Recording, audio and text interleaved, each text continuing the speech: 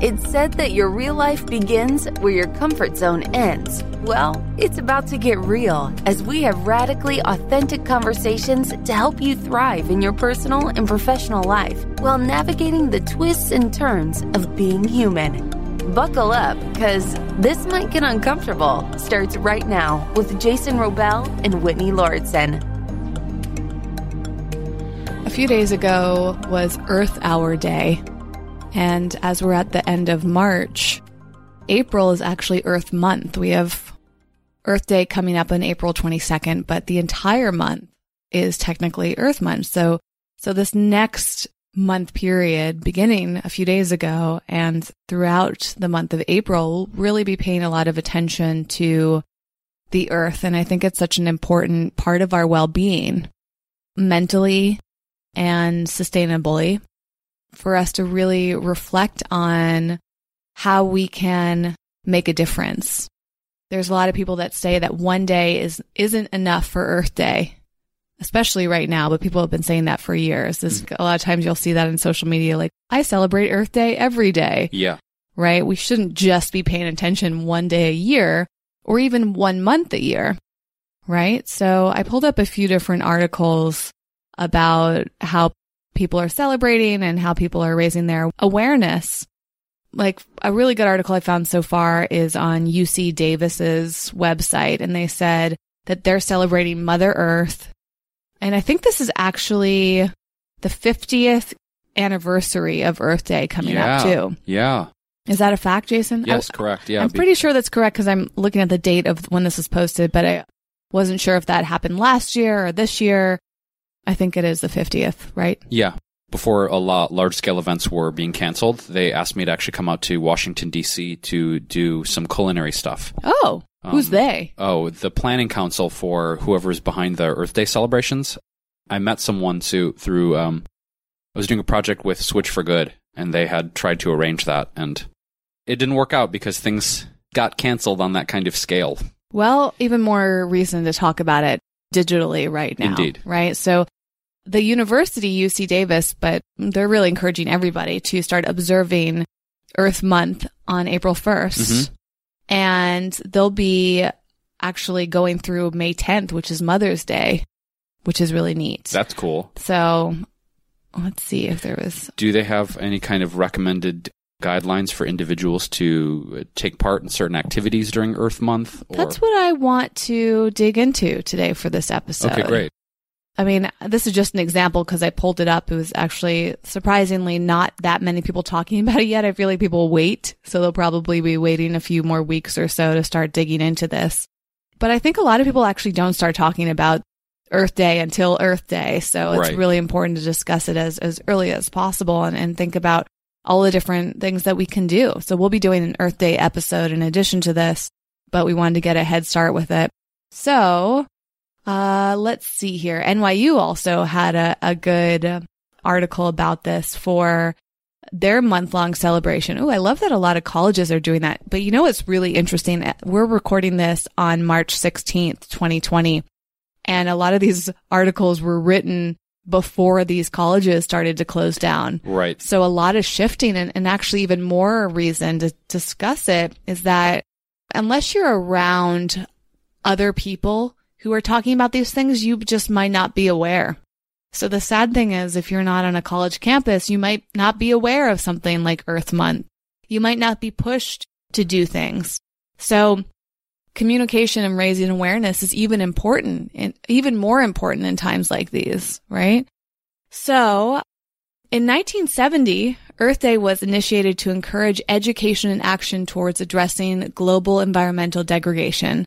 That year, 20 million Americans, which is about 10% of the U.S. population, mobilized in cities, towns, and on university campuses to launch the modern environmental movement.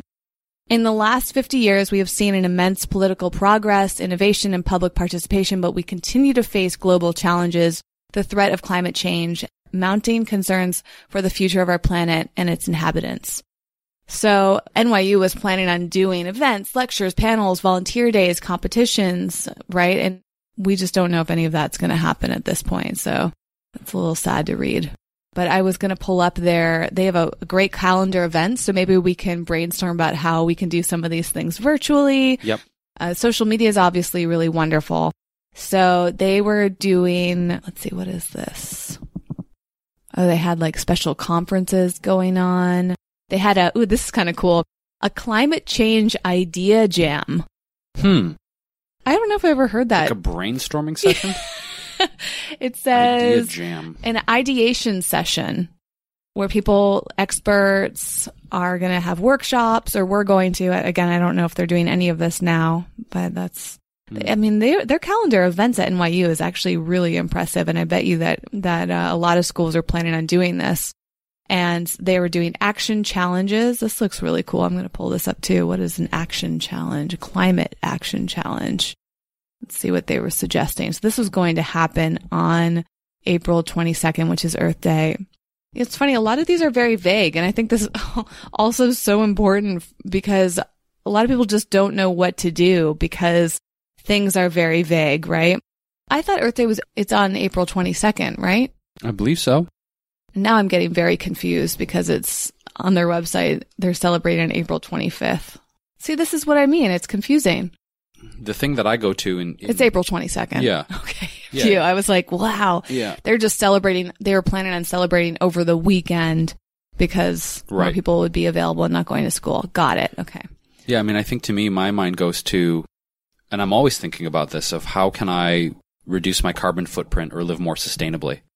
And I think asking that question right now, as we have more and more awareness every single year of the carbon output and how human activity is contributing to this, so we see in the science that is coming out. My thing is on an individual level, how do we share resources and ideas and strategies with each other to curb our carbon footprint? And, one of the biggest challenges that we have in Los Angeles for some people, because Los Angeles is such a spread out metropolitan area, is the transportation part of the equation. Whereas we have a really good metro system that is an underground and above ground rail system for transportation, but LA is still very much a car-focused city. And for all of the wonderful progress we've made since the 1970s in curbing the rampant air pollution, we still have air quality issues here in LA. And so to me, it's always this idea of reduction or elimination. And on that tip, I actually know several people that are intentionally car-free here in LA.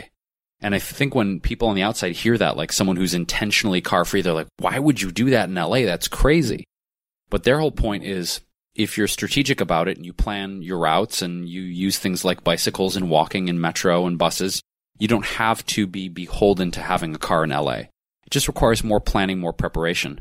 But the people I know that are willfully doing it car-free, they don't seem to be bothered by it at all. In fact, I think they feel more in alignment with that choice because their idea is reductionism and minimalism. And I think minimalism and environmentalism philosophically are somehow tied together. There seems to be an overlap in those two things to me.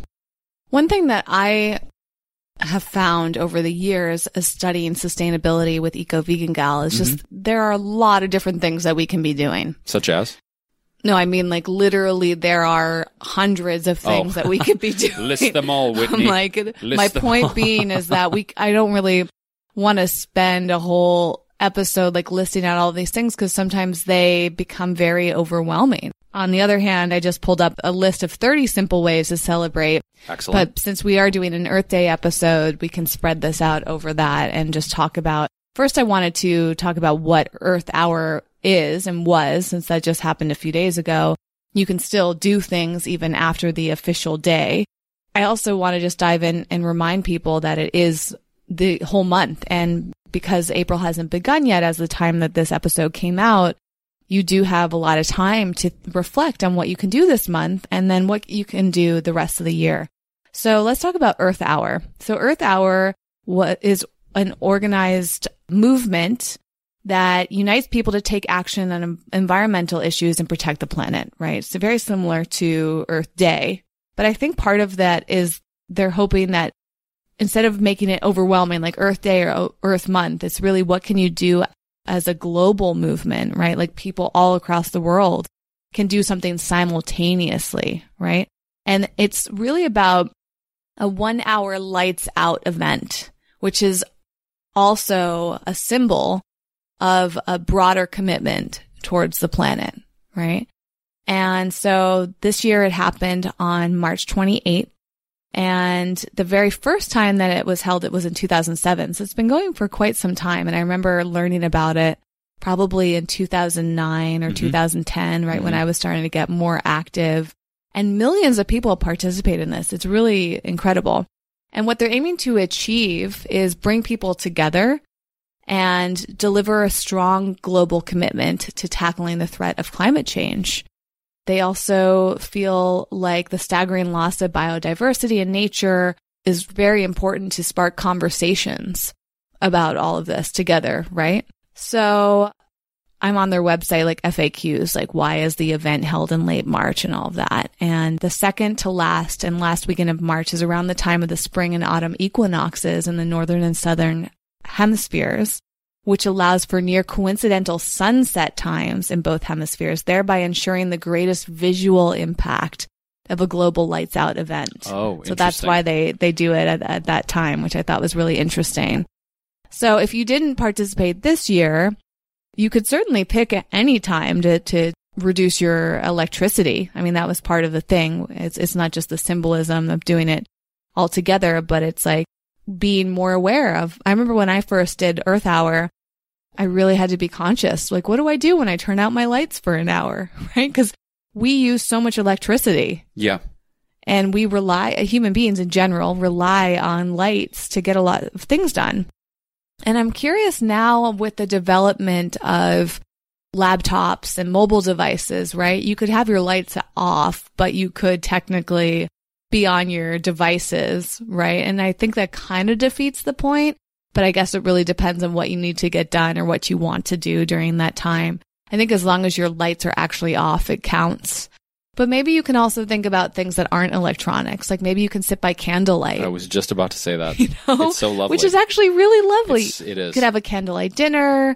You could meditate by candlelight. You could take a nap if you wanted for that hour.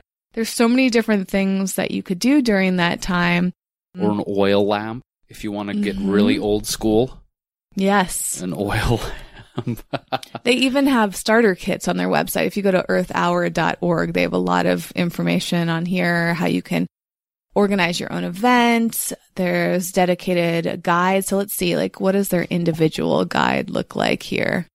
What you can do to help event ideas going beyond the hour. There's a lot of good information. Again, this website is up year round, earthhour.org, and you can come on here and just stay very informed. Some of this information is a little late because the event has already happened in 2020, such as reminding your friends and family to turn off non-essential lights. But again, you can do that beyond. I mean, a lot of people like have more lights on than they actually need to, right? It's like they're just turning them on out of force of habit, but it can save you money, but it can also save electricity and just help you be more focused on like, why do you need all these lights turned on all the time? I think mindfulness is also a part of that. Whereas I know in my house, in terms of turning off the lights or even pulling appliances out of the electrical socket because you can get a vampire drain effect on your electric bill. Yep. I've really gone the extra mile to really try and be more present and more mindful to my electricity consumption in terms of unplugging high drain devices so you're not getting the vampiric effect. But also, if I leave a room, shut the light off. Mm-hmm. So I think presence, you can employ a presence practice to this whole equation too, which is great. Absolutely.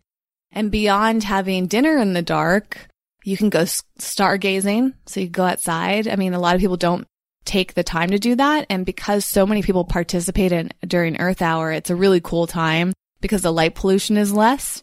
But if you're thinking of things to do beyond Earth Hour, you know, Jason and I went to a national park, which is also natural. Arches. In Utah, yes. And one of our favorite elements of that trip was stargazing after the sun went down. It's just sitting out in nature, far away from buildings and light pollution and just observing the stars, which is really special for us, given that we live in Los Angeles. Some people go camping. So camping is another thing. Maybe you can plan a camping trip as the summer months come up here. You could have a night of board games and do that by candlelight. You could, people are saying host a movie night. I guess you can still watch movies with most people watch movies with the lights out, but that still feels a little like defeating the point.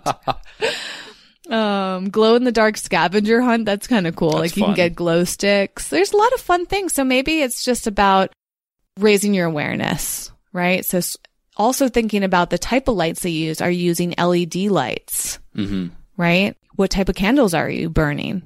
Right. Right? Because some candles are made from very poor quality materials. Sometimes they might be more or less eco-friendly. So you can really pay attention to the type of wicks and the type of wax and the type of scents that are in the candles that you're using.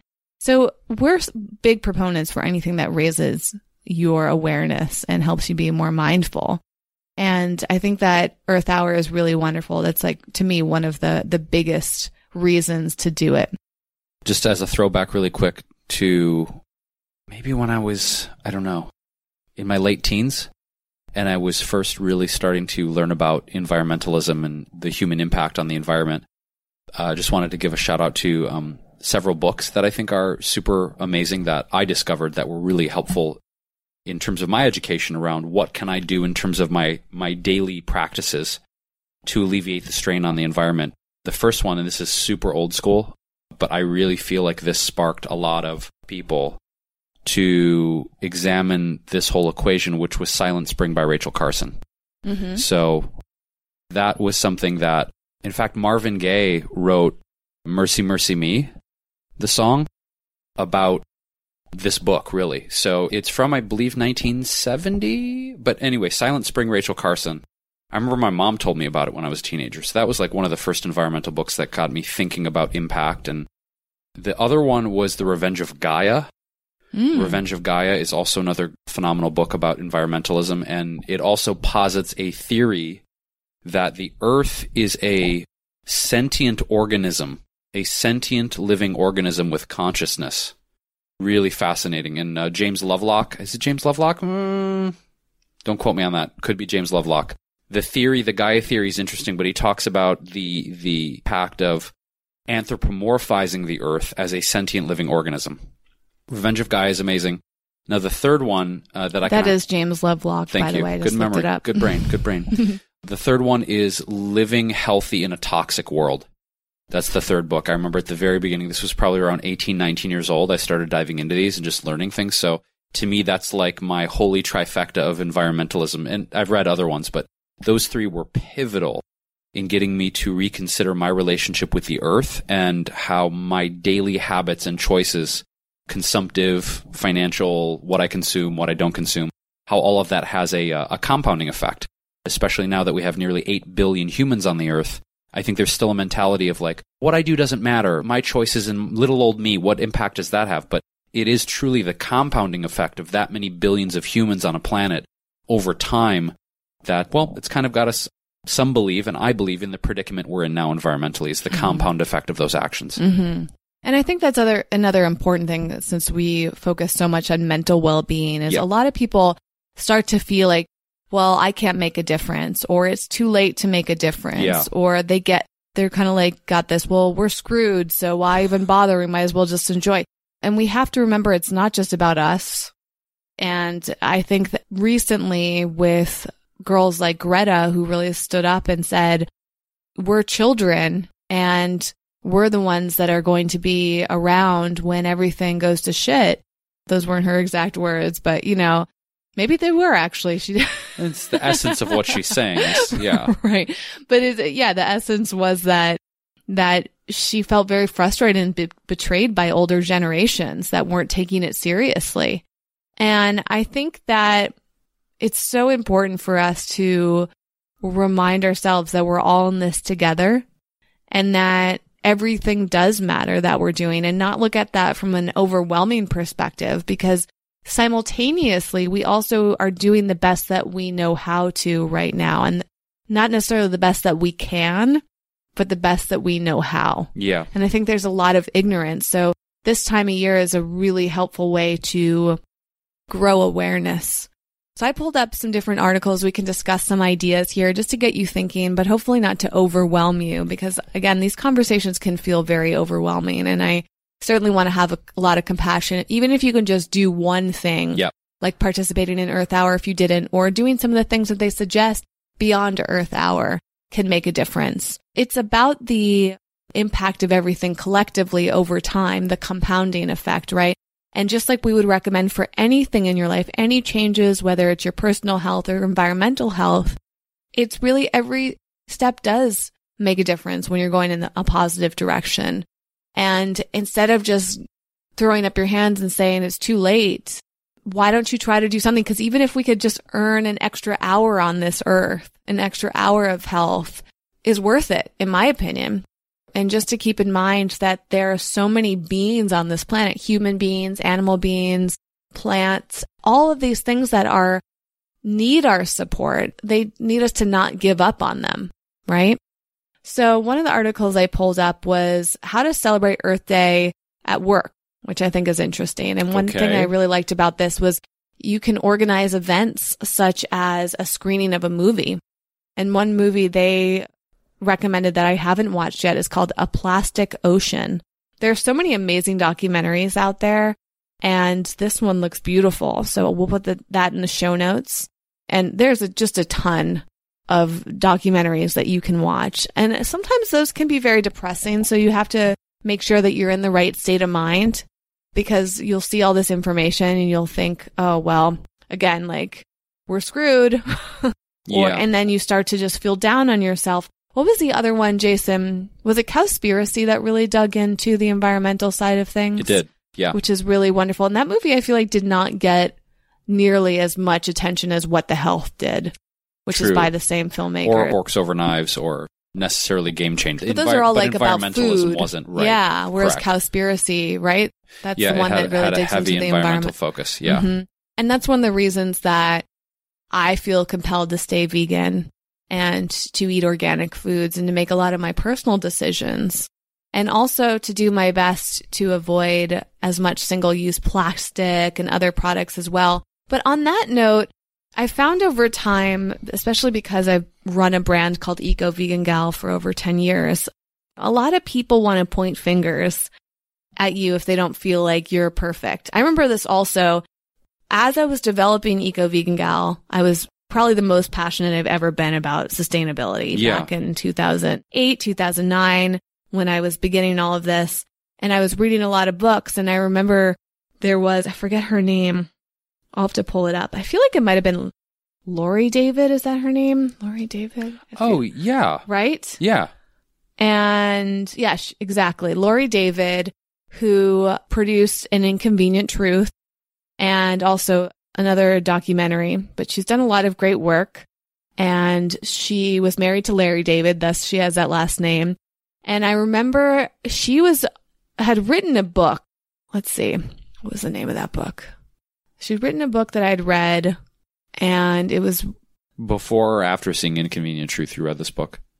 Or you got to it because of Inconvenient Truth? I think it was after, but now it's coming up. I'm like, maybe it wasn't a book. Maybe it wasn't a book that I always associated with a book writing. I'm pretty sure it was her. Let me also type this in.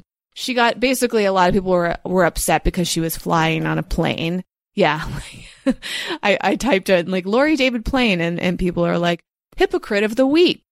You know, and there was all these lists like green hypocrites, like people basically saying like, you say all of these things, you have a big home in Martha's Vineyard and you travel on a private jet, and that's as much fuel as a transcontinental flight. You know, all of these are great points, but I found it so bizarre to pick on somebody who is making such a big difference in the world.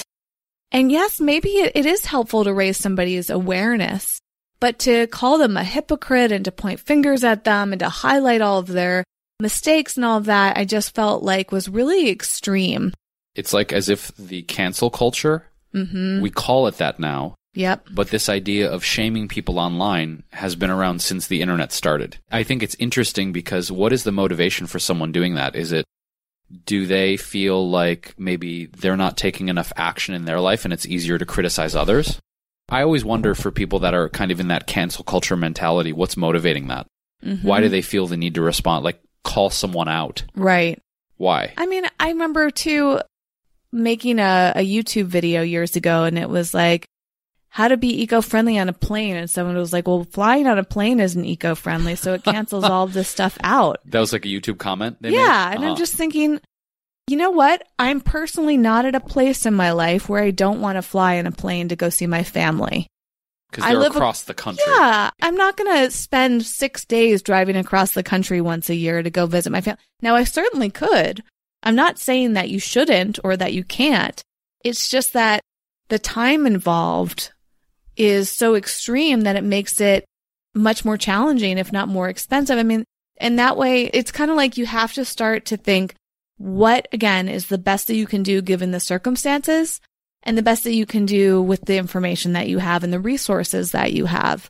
And I think a lot of times when we talk about environmental suggestions, some of them don't take into account all of the ways that they make our lives more complicated. And a lot of people will give up because they think, well, I can't do it perfectly. Exactly. So why bother altogether? And then this happens with veganism. This happens with health, wellness, all of these different things, fitness. You go on and on.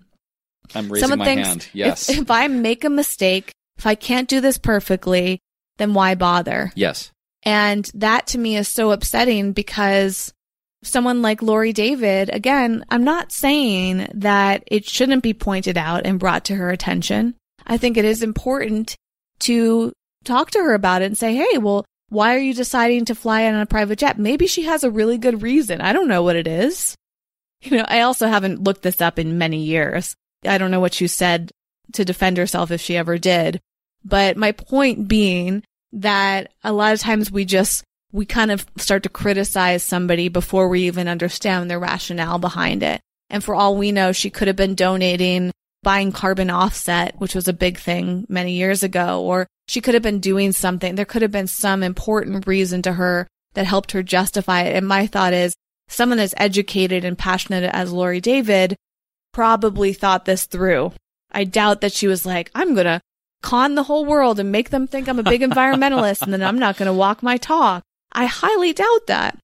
On that note, though, it also reminds me of back when I was starting Eco Vegan Gal, there was a really great book and movie that came out called No Impact Man. Oh, Colin. I think that was actually my first interview that I ever did. Yeah. For the Eco Vegan Gal world was with Colin.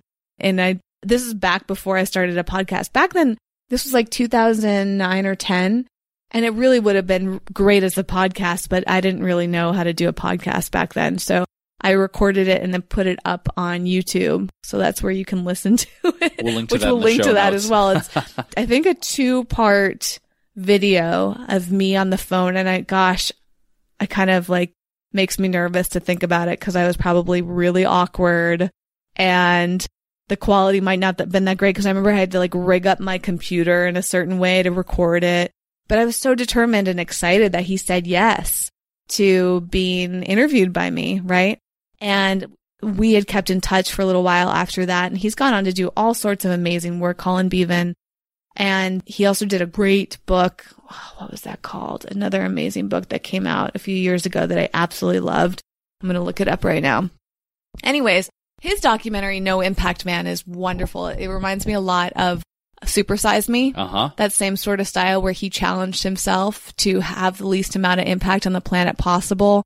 And that meant things like not flying by plane. So I think in the movie, he like took a train instead of a plane or drove places and like went to all of these big extremes. And it was just such a well done documentary that probably is still makes an impact today. Yeah. His other book that I loved was called How to Be Alive. And that's one of those books that I was highlighting like crazy. He's a very great writer. He also does coaching and speaking and he does great work. So shout out to him. I think I'm also looking at his website. It looks like he redid it. Well done, Colin. Nice work. Maybe we should have him on the podcast. Yes, I think that would be great. I don't know where he lives, but we got to make that happen. Anyways, that's another one of my favorite documentaries. Speaking of which.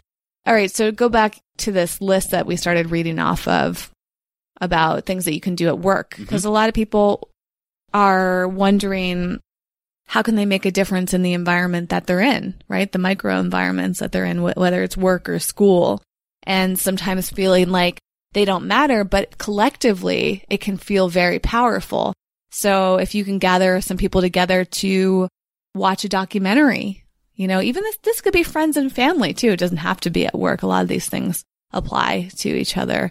Doing social media together, volunteering together can be really great. There's so many different ways you can volunteer to clean up beaches, local parks, beautifying a town square, planting trees.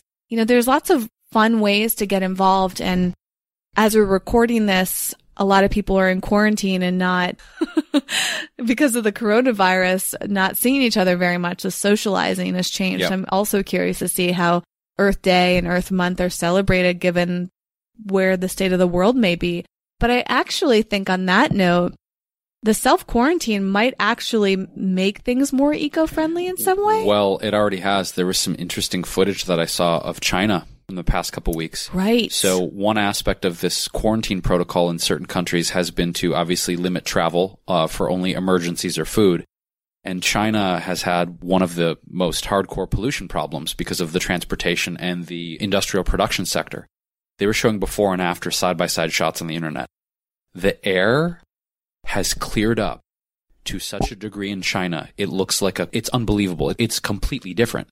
So I was seeing shots of Italy too, certain parts of Italy, big cities in Italy, and already the air pollution specifically has taken a dramatic turn for the better as a result of these quarantine protocols. It's fascinating. And that'll happen in Los Angeles as well. Of course, yeah. So, which is great for our health and the environment, right? Is. And that's the other thing that's important to know too, is that a lot of the shifts that you're making are giving you a direct personal benefit. Indeed.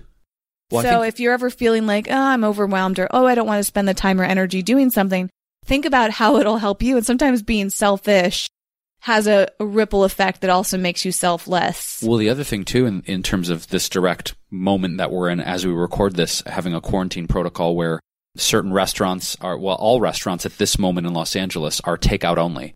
And I've been reading stats that people are going out to eat less. I think it's a perfect time to do something like, say, get an Imperfect produce box, which you can get fully organic, local produce.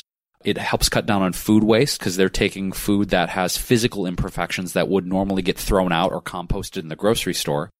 You can have it delivered to your house, so you don't have to go out to a lot of the madness that's plaguing some of the grocery stores.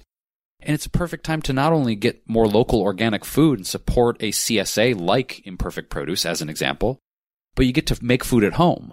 So it's less driving out to restaurants. You're financially conserving, but you're also having the art of making a home-cooked meal and using sustainable local produce. Like, this is actually a cool opportunity. As much as people can get freaked out by the loneliness or isolation of a quarantine protocol, yeah, the air is cleaning up. We can, use this time to make more sustainable food at home and home-cooked meals. I don't know. There's some really cool silver linings in all this, environmentally speaking. There are, but then on the other side, one thing that's been sad is just to protect people's health, you're not able to use a reusable cup at coffee shops. At most coffee shops. I don't know if it's all coffee shops. Like right. For me, I would always bring my own mug as a way to be eco-friendly. Yep. But now you're not allowed to do that because they're afraid that it'll be contaminated. That I wonder, especially with getting delivery from restaurants. A lot of restaurants put their food in plastic bags and they give you plastic utensils. They use styrofoam. They give you too many napkins. Oh my gosh. Like my blood boils when I go to a restaurant and This happened to me a few times recently.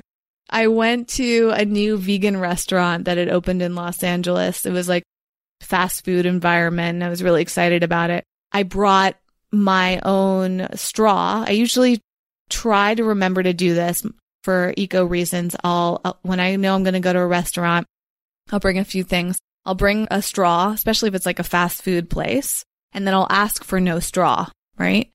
And I'll bring utensils so I don't have to use their utensils. And I'll bring a cloth or something so I don't need to use their napkins.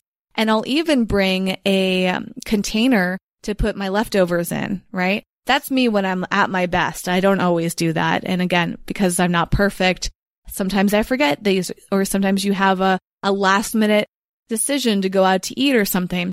And so at this restaurant a few weeks ago, it was like one thing after another. They brought over a drink and I said no straw. They had the straw in their hand or something and just turned around and threw it in the trash right in front of me. And I thought to myself, Wow. I wonder why they can't reuse that straw, right? Like why they didn't put it in my drink. It touched their hand, which it probably does no matter who they give it to, right? But now people are so paranoid. This is actually before the paranoia really set in about Corona and all that stuff. And then the same thing happened with like forks and napkins. You know, they'd hand me a fork and I'd say, I brought my own, and they immediately throw it out. And It's like, I feel so conflicted in those moments. A lot of times I'll end up taking them and just take them home or put them in the car just in case I forget my reusable utensils. But I've noticed how a lot of restaurants will give you a stack of napkins. A stack. Like I'm somebody who barely uses napkins. Like I just try not to get food on my face or my fingers, right? Certain meals, you can't help it. But a lot of times I don't actually need a napkin.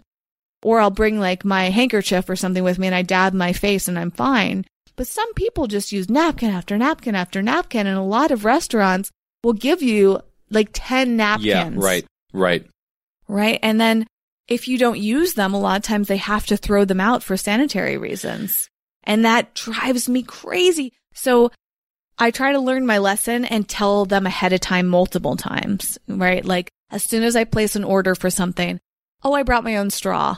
Just to be clear, before they even have a chance to reach for the straw. Because I think as soon as an employee touches a straw or a utensil or napkins, maybe they can't reuse it, which also defeats a lot of logic in my head. Because I'm thinking like, you probably touched so many things in this restaurant. Yeah. It's interesting because right now, because of coronavirus, we're in this time where everybody is hyper vigilant. It's very important to our health. But it's also like, it can be so extreme at times. And before we had this big health issue in the world, it just felt like maybe it was way too extreme to the point where it was causing so much waste. And a lot of restaurants are actually very ignorant. So going back to your point, Jason, you can get delivery, but delivery is something I tend to avoid simply because of the amount of waste, and even takeout, right? Yes. Like with takeout, I usually ask for no bag. I give things back to them if I'm not going to use them in hopes that they'll reuse them, but who knows if they do.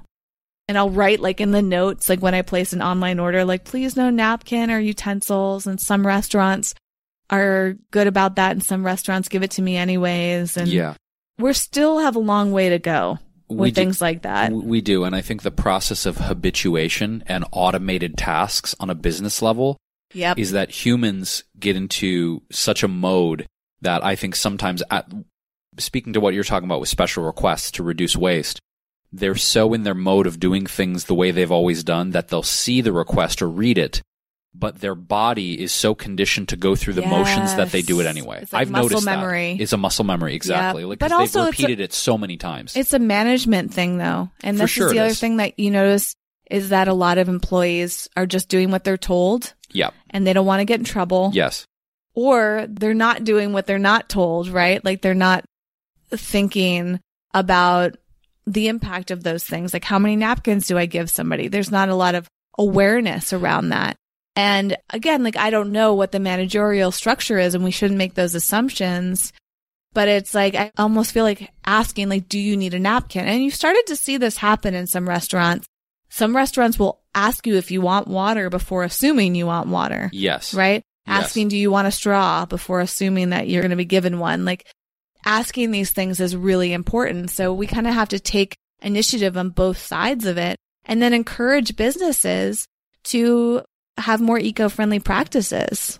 Yeah, I think too, I just want to talk about an interesting report that came out several years ago from the UN talking about the sectors of life that have the highest global impact on environmentalism, and the two biggest ones were food and transportation.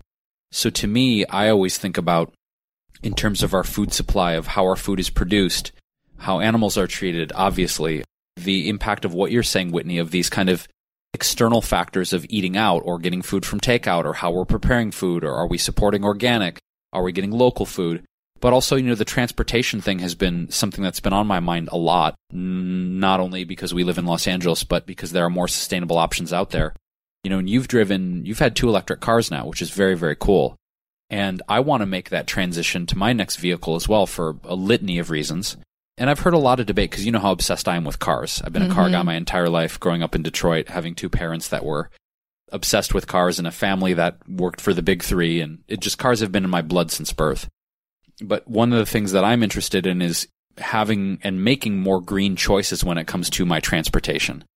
And we're at a point now where there's a lot more options out there to drive electric vehicles. It's not just in the luxury segment of, say, Tesla or Mercedes-Benz or BMW or some of the other luxury automakers, but companies now like Chevrolet and Ford has the Mach-E coming out. Mini has their electric coming out this month, actually, which is very cool, that are at a more affordable price point. They're not in that luxury category that is, for some people, not an obtainable thing, depending on their income source.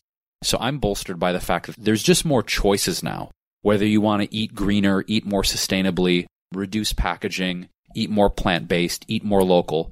But in the transportation sector, I'm looking to that for my next car because I've had my current car almost 7 years now, and I'm just looking to how I can, again, as Whitney said earlier, it's not about perfection, it's about progress. So what small steps or big steps can we all take to move that needle a little bit more to more conscientious, sustainable living, right? So when you're ready to get a new car, perhaps it's time to check out what more sustainable or electric options are out there because the prices are going down as the price of battery technology is getting better. Now, I'm on a little bit of a rant because I want to talk about this real quick because I want to get it all out, but there's been a lot of debate between the environmental practices when it comes to mining these rare earth minerals. Things like cobalt, things like nickel, producing things like lithium, and those things that go into these electric vehicle batteries. I've seen a lot of interesting debates online for is that actually eco-friendly, or is the damage that's being caused by these rare earth minerals being harvested, how bad is that? So there's some interesting research online about the life cycle of the production and the life of an electric car versus a gas car. And if you look at long-form life cycle, from what I've seen, is if you keep a car 10 years, 12 years, over the long run, from what I've seen, electric vehicles are more sustainable over a long-term ownership period. So it's like if you're going to invest in a Mini or a Tesla or whatever you can afford at the time, if you're keeping it 10, 12, 15 years and you can have a car that long, from the research I've seen recently, and I can find those articles, we can link to it in the show notes, that the long-term ownership, it is more sustainable to have an electric vehicle. So that's what I'm focused on in terms of me taking steps of like how I can optimize things. Right. I want to keep eating more local food, supporting more local farmers, keeping it green, keeping it slow food. But I want to up because I do drive a gas car right now. And I do, to be honest with you, I feel a little guilty sometimes for that. Because I know I could have a different choice. And as my car is getting older, I think I want to make a more sustainable choice and go electric for my next one. Right. And you've done that, and I admire you for doing that. Yeah, I mean, it was actually a pretty easy decision because my first electric car was really affordable. I leased it. And so on one end, though, I haven't done a lot of research on this, but I don't know if leasing is the most eco-friendly option. I mean, I think that a lot of those cars are sold as used cars, I hope.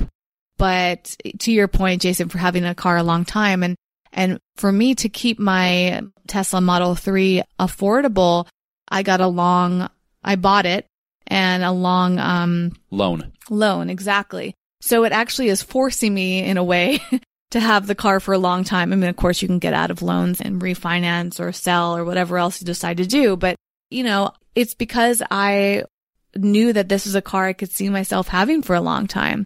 Previous to that, my gas cars, I had my last gas car, I think, at least 6 years.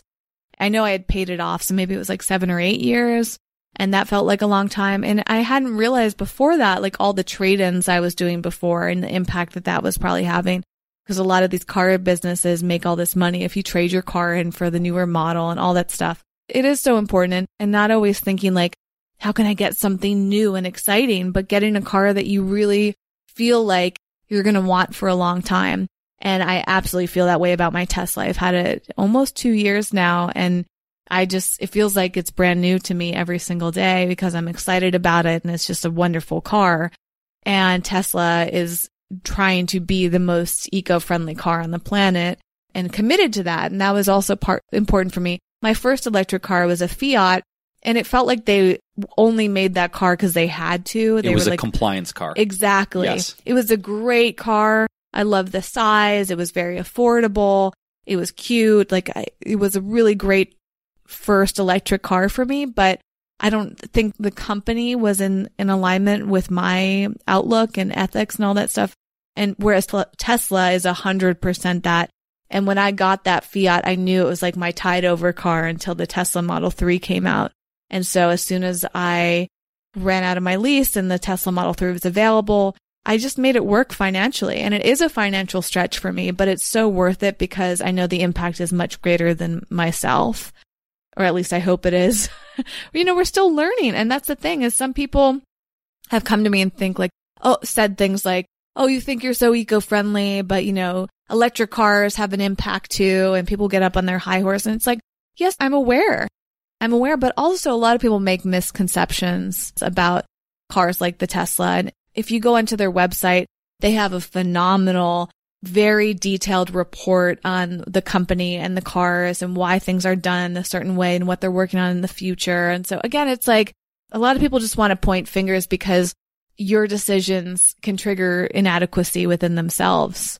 Oh, for sure. Right? And it's also, look, it's steps, right? Because I've heard this argument around electric cars. They're like, well, do you know where your electricity's coming from? Guess what? Coal-fired power plants. It's like, oh, you do have a point, but you stating that fact, it doesn't negate the fact that I'm trying to make steps toward a more sustainable option. Yes. And now some people, if they can afford it, like my mentor, Michael, he put solar panels on his house last year, right? Mm-hmm. And so like, if you have solar panels, then guess what? You can charge your car from the solar energy rather than the electricity that comes from the grid that is in most municipalities probably powered by coal. Mm-hmm. But again, it's progress and choices that are leading us toward a more sustainable future, not just for us, for our children, our grandchildren, our great-grandchildren, like Greta Thunberg so masterfully highlighted of we want to make generational choices. It's not just like, hey, what can I do before I croak and leave this earth? It's how are our daily actions compounding and affecting the generations that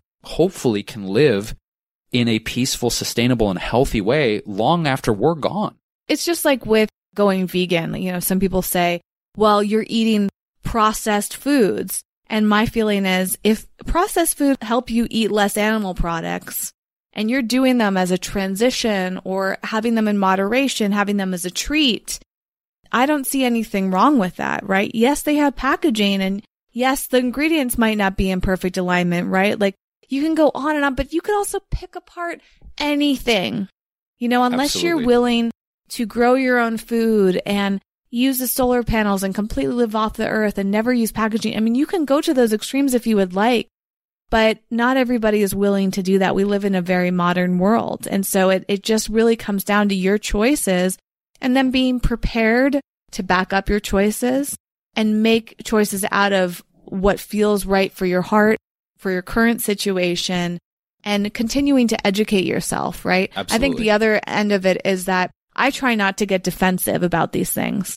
I try to actually listen to the points that people make. Whenever anybody has brought up issues with the Tesla, for example, I just try to go and do research and learn as much as I can to understand why do they think those things and are those things true? And if they are true, well, is this something that I can change or not, right? I already decided to purchase the car. So what am I going to go do? Like trade in the car and get a different car? That just negates what I was just talking about. So it's like, once you make a decision, you have to just try to do the best you can given the circumstance that you're in at that time. And try not to defend yourself just because it's for your ego's sake, but can you actually become informed and say, you know what, I made this choice and I found out later that it had some cons that I wasn't aware of. But here are the pros of the situation. Here's what I'm doing. And here's what I'm being an advocate for now that I'm more educated. Yeah, I want to give a random example of how I feel motivated, and perhaps the listener, perhaps you listening to this podcast, thank you for your patronage and your time. Perhaps you feel motivated in terms of behavioral change by this story. So when I I currently have a gaggle of animals in my house. I have 4 cats and a French bulldog. You guys can see their adventures on my Instagram page. I post often about them. But when I first adopted Lynx and Claudia, who are now going to be 6 years old, when I first adopted them, I remember when I was setting up the litter box, I first had them, they were kittens. I was taking their litter and flushing it down the toilet because it was convenient. I didn't want to waste the bags. The litter box was in the bathroom. It was just boom, right there, right? The poop and the pee goes right in the toilet. I read an article maybe a couple months after I adopted them that was actually not a good thing to do. I'd never heard this before. And the reason was, as an example, is there's apparently a bacterium like a Crypsodium or something in bacteria in cat feces that as it goes through the water and the waste treatment plant, that some of it can get actually released back into the ocean or the water supply.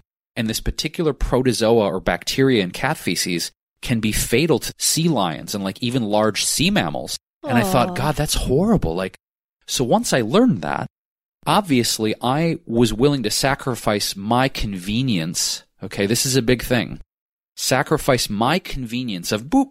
Okay, scoop, litter, into the toilet, done. Like, oh, I'm going to take the extra time and steps to get compostable bags, put the cat poop and the pee in the bags, and take it out to my trash. Does it take more time? Yes. Was it more money? Yes. Did it cut more time out of my day? Yeah, but I'm not going to do something out of convenience if it's literally putting sea life at risk. So to me, it's almost like in our sense of values and ethics, can we modify our behavior and do things that are, quote, less convenient, but have a greater impact and allow more compassion and mindfulness into the world, right? So that was just one example of a choice and adjustment. Once I learned it was bad, I'm like, I'm changing this in a heartbeat. Mm-hmm.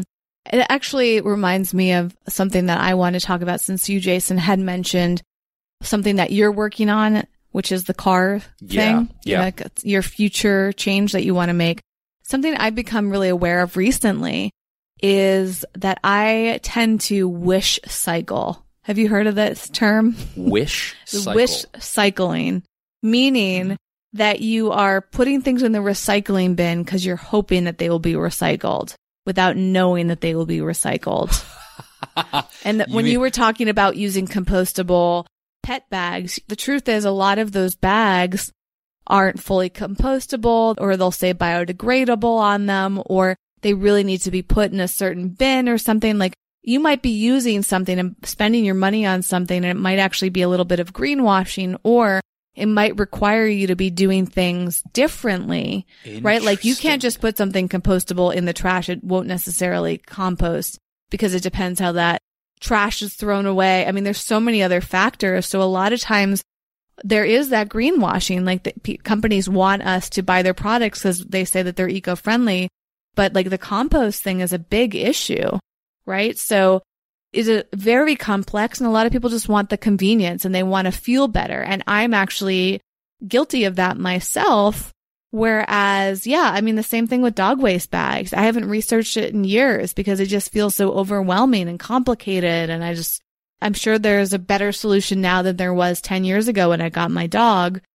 But I remember like getting really frustrated, like, gosh, here I am trying my best, and yet my best doesn't feel good enough. And the same thing is true with wish cycling. I recycle everything, like unless it's like soiled enough or it's very clear. Somehow I know it's not recyclable. I put pretty much everything in the recycling bin. Do you really? Oh, yeah. Wow. I think you do too, Jason. Yeah, I do. Well, then why are you surprised that I do that? No, because I didn't know you did that. How did you not know that about me? Because I never inspected what's in your recycling bin. I never like really phoned. But to your point, I do wish cycling too, because I'm like, we live in Southern California.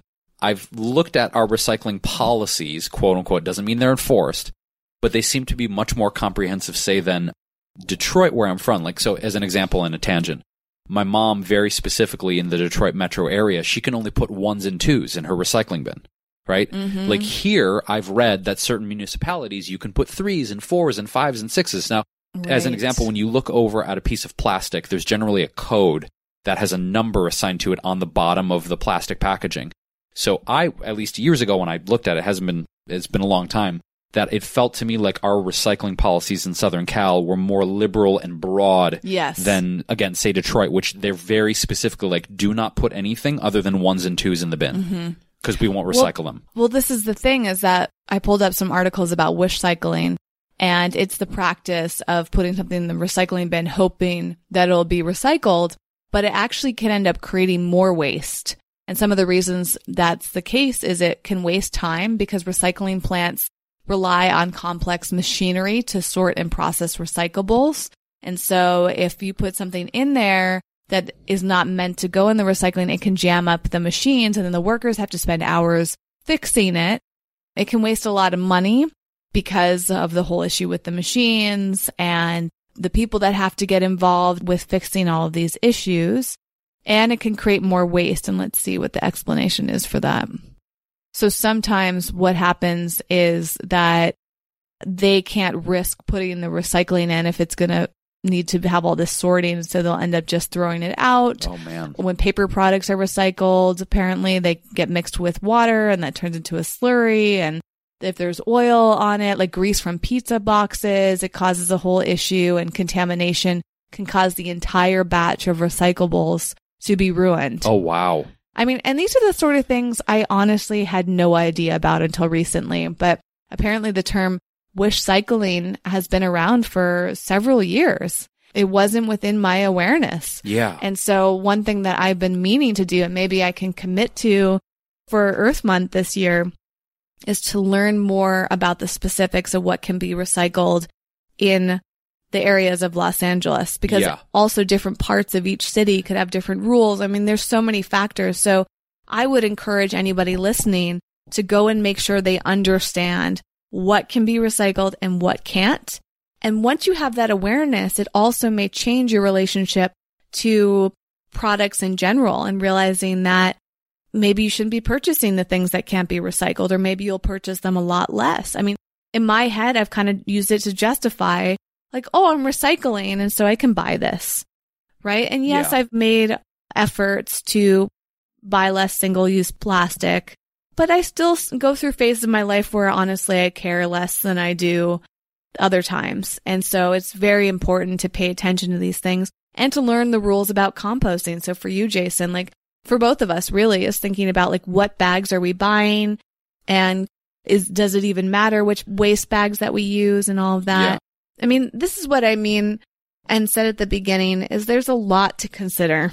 Well, and it's certainly not to overwhelm, but if you can do what Jason and I did and just pick one or a few things that you can focus on this month and commit to them, like use this Earth Month as an opportunity to examine your life, find a pain point, find a place of ignorance, find something that maybe somebody's questioned you on before and you got defensive about, but really would like to examine it within yourself. Like, think about major things like recycling and transportation and food, and reflect on how you can do just a little bit better. How can you tweak it? How can you become more informed?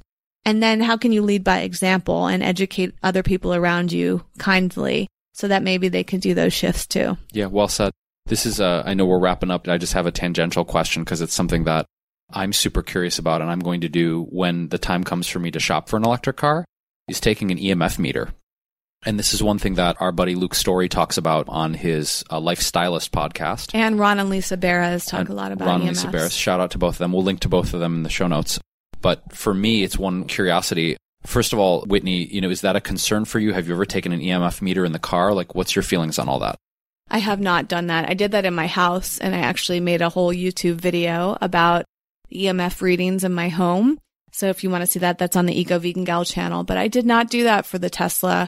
Didn't we find out, though, that they have like some sort of protective measure in the car? I've heard that there's a certain level of shielding that they put in. Shield is the word I was looking for. I don't know. I've never confirmed that with Tesla directly, but I heard that from people that they purportedly, in the cabin in which you sit inside the car, have a higher level of shielding than others. But I've not seen any literature directly from Tesla about that.